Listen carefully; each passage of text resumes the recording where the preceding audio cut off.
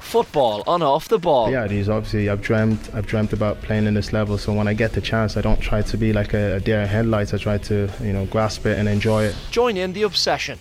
Subscribe now at offtheball.com/join. The Football Daily on Off the Ball.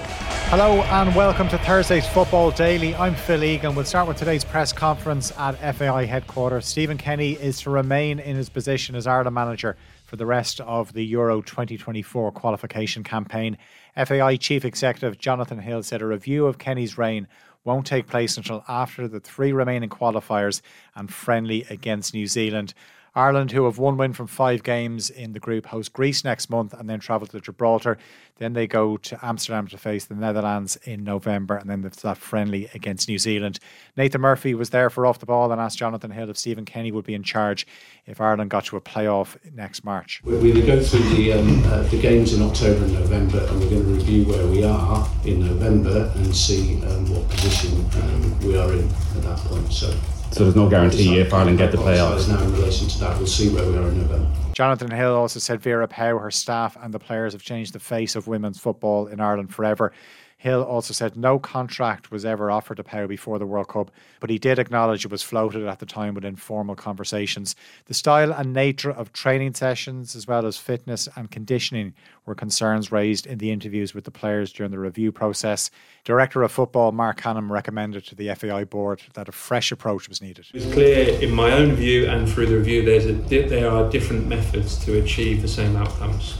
And then through the review process, through several conversations with Vera at the start of the process, she was the first person we spoke to, and then throughout the feedback that we got from different people, and then our session again at the end where we went through feedback from the review with Vera, it was clear that the methods that she has learned a lot about, has become an expert in, weren't aligned with where I believe that we need to take forward across all of our international teams. My job in my role is to always be thinking 10 years ahead and focus on that and look at the long term. So this decision that we've made, which is unusual in football for a coach to not get a renewal of a contract, is based on a medium to long term vision as well, and not just about things that came out of the review in this. It's part of the last years of work, of observation, speaking to people and having a clear view on how we want to create consistency and alignment across all our international teams. One of the Ireland players that played at the World Cup, Niamh Fahey, is a doubt for the upcoming Nations League doubleheader against Northern Ireland and Hungary.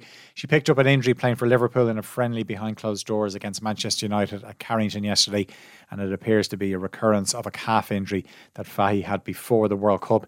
It was confirmed yesterday Ireland interim head coach Eileen Gleeson will be joined by Emma Byrne and Colin Healy for those Nations League games. Remember, the Northern Ireland game is at the Aviva Stadium. The 2 former Ireland internationals will serve as assistant coaches for the games, while Richie Fitzgibbon will be the goalkeeping coach. Byrne is Ireland's most capped player. She played 134 times between 1996 and 2017, and she can also be heard regularly on Off the Ball's Coy gig. Healy resigned as manager of Cork City in May of this year. The squad is due to meet up on Monday. Harry Maguire's mum is the latest to speak out in defence of the Manchester United defender. She says the totally unacceptable abuse he received has gone far beyond football. The England internationals come in for plenty of stick, which he says he can deal with for both club and country.